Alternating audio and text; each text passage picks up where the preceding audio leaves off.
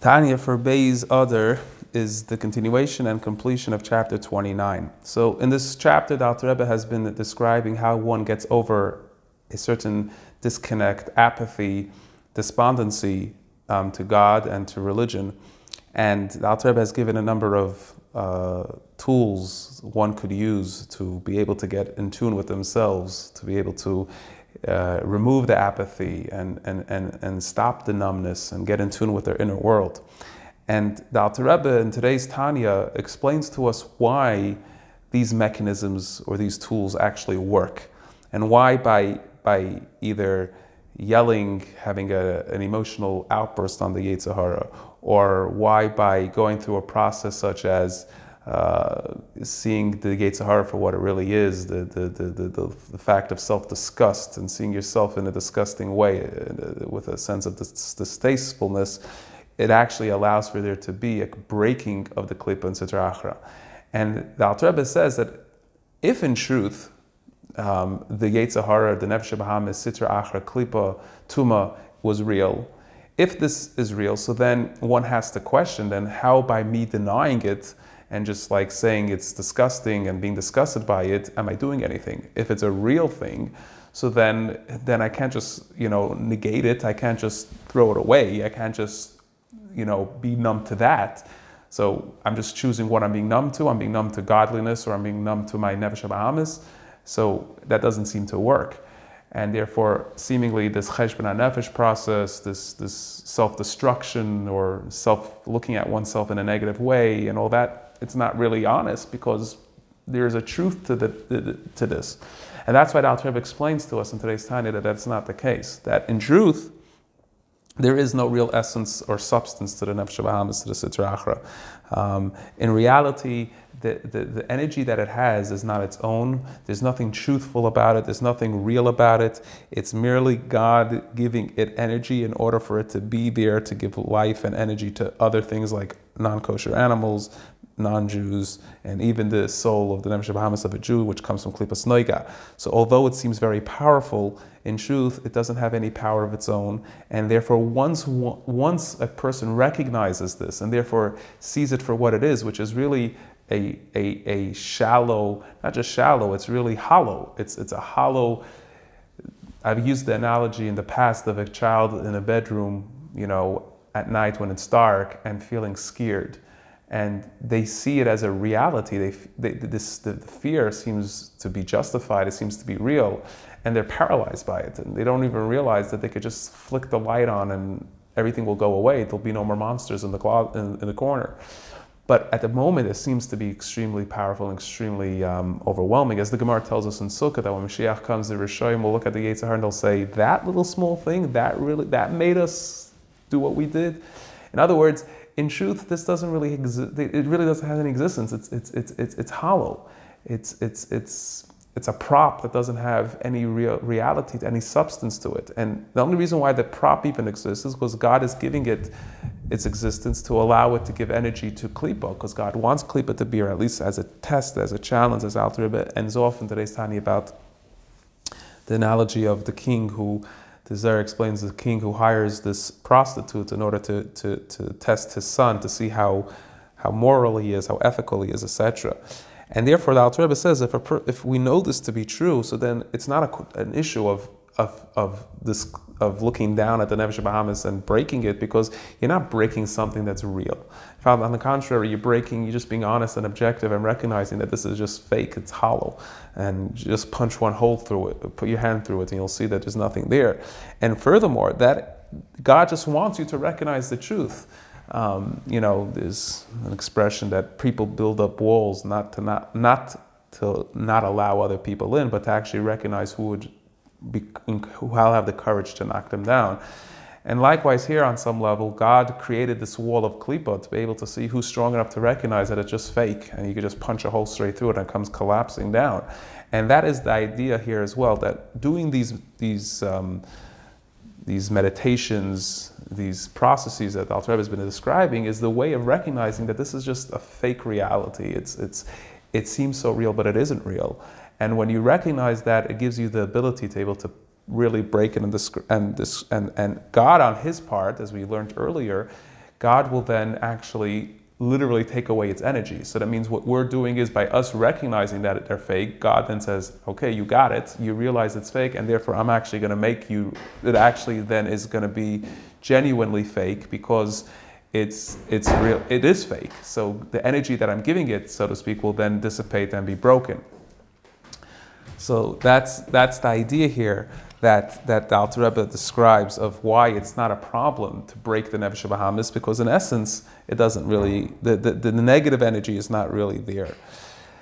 The Alter Rebbe then also moves on to describe a very interesting idea. He moves into a little bit of a different discussion, which is obviously connected, which is the general doubts that one could have in Emunah. The fact that one could question God, or question the truth of God, the reality of of God's existence, or even questions about God.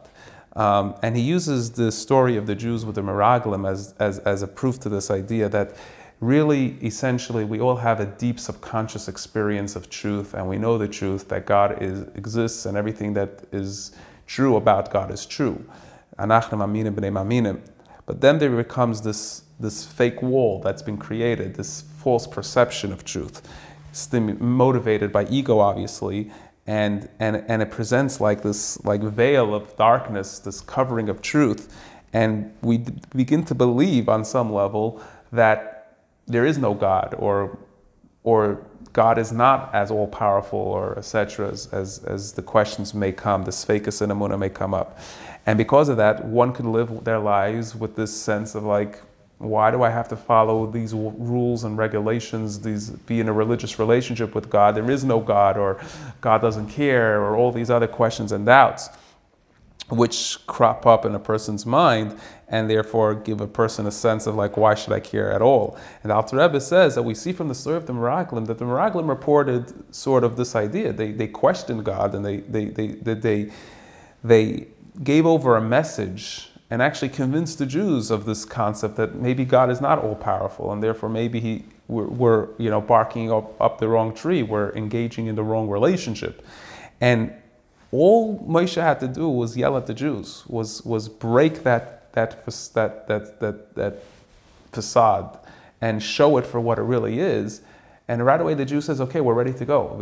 As the pasuk describes, it says that Hinenu v'alinu, we're ready to go to Eretz Yisrael. In other words, it was a simple thing. So the Alter Rebbe says it doesn't make sense that they were so easily, that in one moment they were denying God and all of a sudden they believed in God. Like, what changed? Because Moshe got angry at them?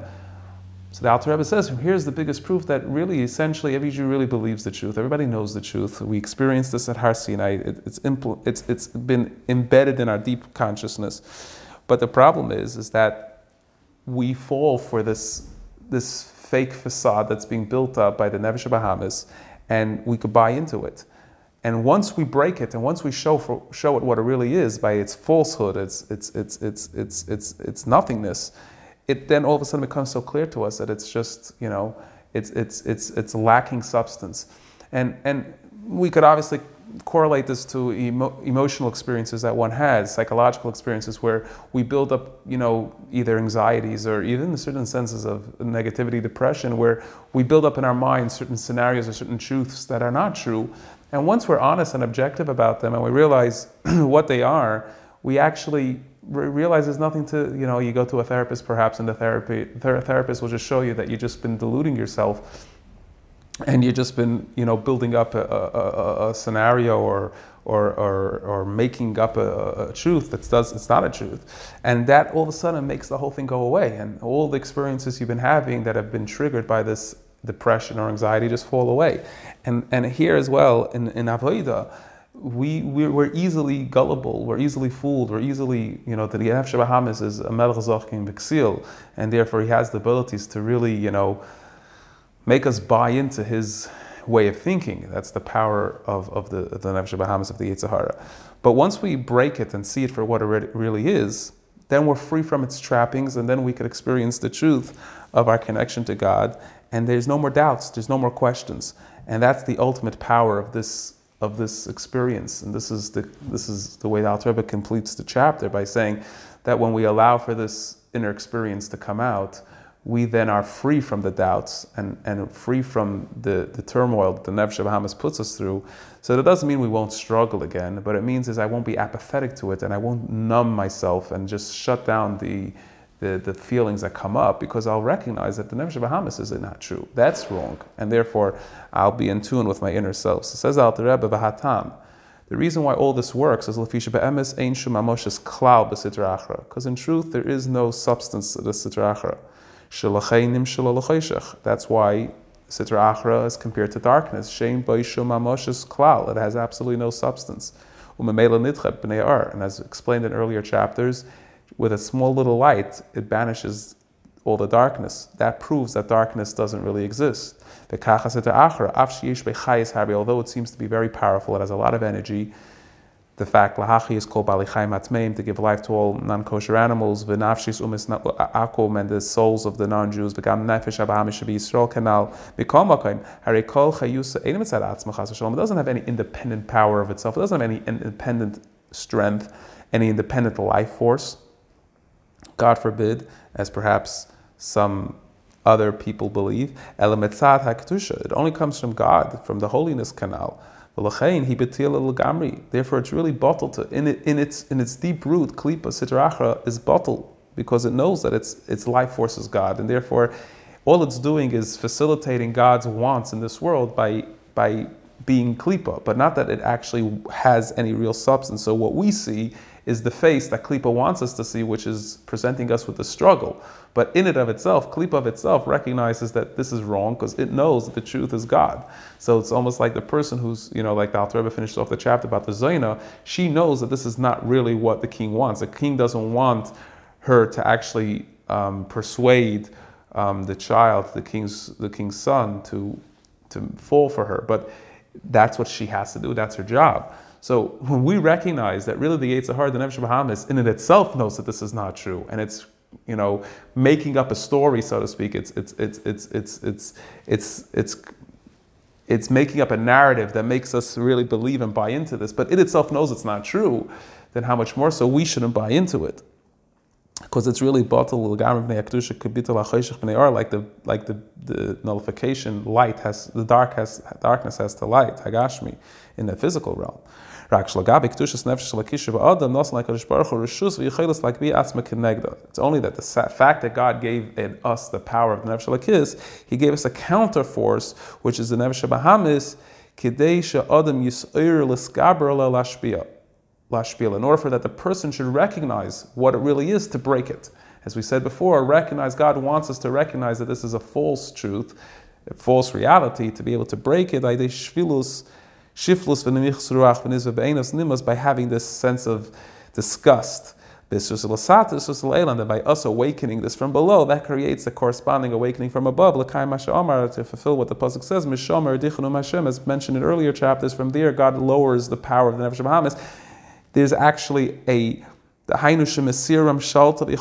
actually takes away, it removes, and it's a simple process. It's not that He has to destroy the Nefesh Bahamis or the Klipa. He just has to remove the energy that He's giving it. He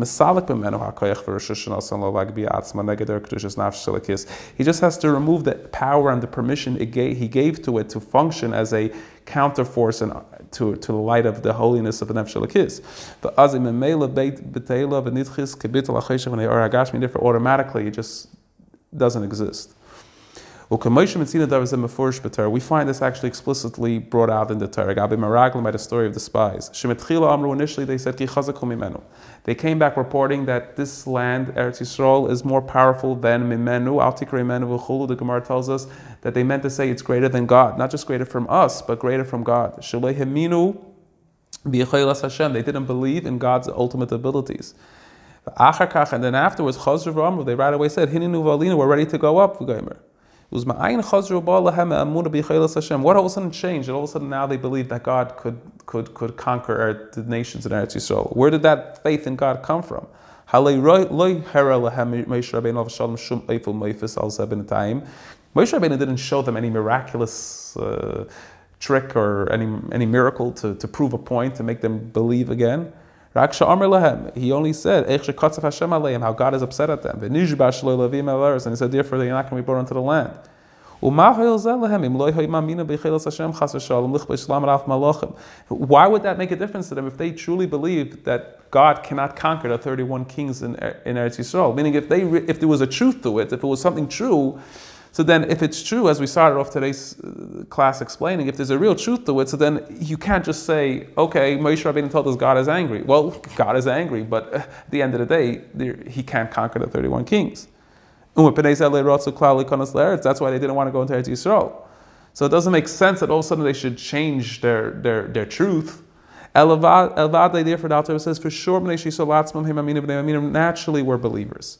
And we know the truth. We know that God is the all-powerful. That is the real truth that we know deep subconsciously or deep consciously. So what happened over here, the Sitra Achra comes and creates this facade, this false reality, and covers over the light of their holiness of the Nefesh Elokis, begasas rucha, b'agvasa, b'chutzpah. B'litam v'das, it comes up with this level of not logical, not rational chutzpah. As soon as God got angry at them, as we mentioned in yesterday's chapter, in yesterday's lesson, screaming and bringing out this yelling, and God is saying in a very forceful way, how long will this evil nation act the way it is? But they'll die out in the midbar. Ani Hashem dibarti. I'm the one who speaks. God Himself. When they heard all these harsh things, automatically they just broke this egoism that was created by the Yetzer Hara, this Nefesh Bahamis of the Sitra Achra. The nation mourned. So once they broke themselves, they broke the power of the Sitra Achra. Therefore, what came out? Their natural state, their natural disposition, which is Heimaminim, that they're believers. Says the Alter Rebbe, from this story, every person could learn out that if any person that has any time that he has doubts in faith in God, you know, they're coming stemly from the ruach, the spirit of the Sitra Achra Levada, hamegbi atzbal nafshay. Avi Yisrael atzman, but what's our intrinsic true self? We see this from the story of the Meraglim. And even the Sitra Achra itself, as we mentioned before, has no real doubts of what the truth is. It's only that God gave it the power to spin this untruth, this narrative of untruth, and deceit, to increase its reward, like the sedation of the Zaina to the son of the king, b'sheker, b'mirmer, with deceit and lies, b'rishus HaMelech, with the king's permission, so this analogy of the Zohar is really pretty much what's going on here. It in itself, the Klip itself knows that this is not true. And we buy into it is our own delusion, allowing ourselves to be fooled by it. And therefore, when we allow ourselves to break free of that, we have the ultimate power of being in tune with the truth, which is the natural disposition that we have. And as Alter Rebbe explained to us, that we're ben maminim b'nei maminim. So in conclusion of chapter 29, a very important, essential parak in Tanya, getting rid of the Sitra Achra and numbness of Sitra Achra is by recognizing what it really is, which is that it doesn't exist, has no substance. And that power enables us to get in tune with the true experience of our Nefesh Elokis.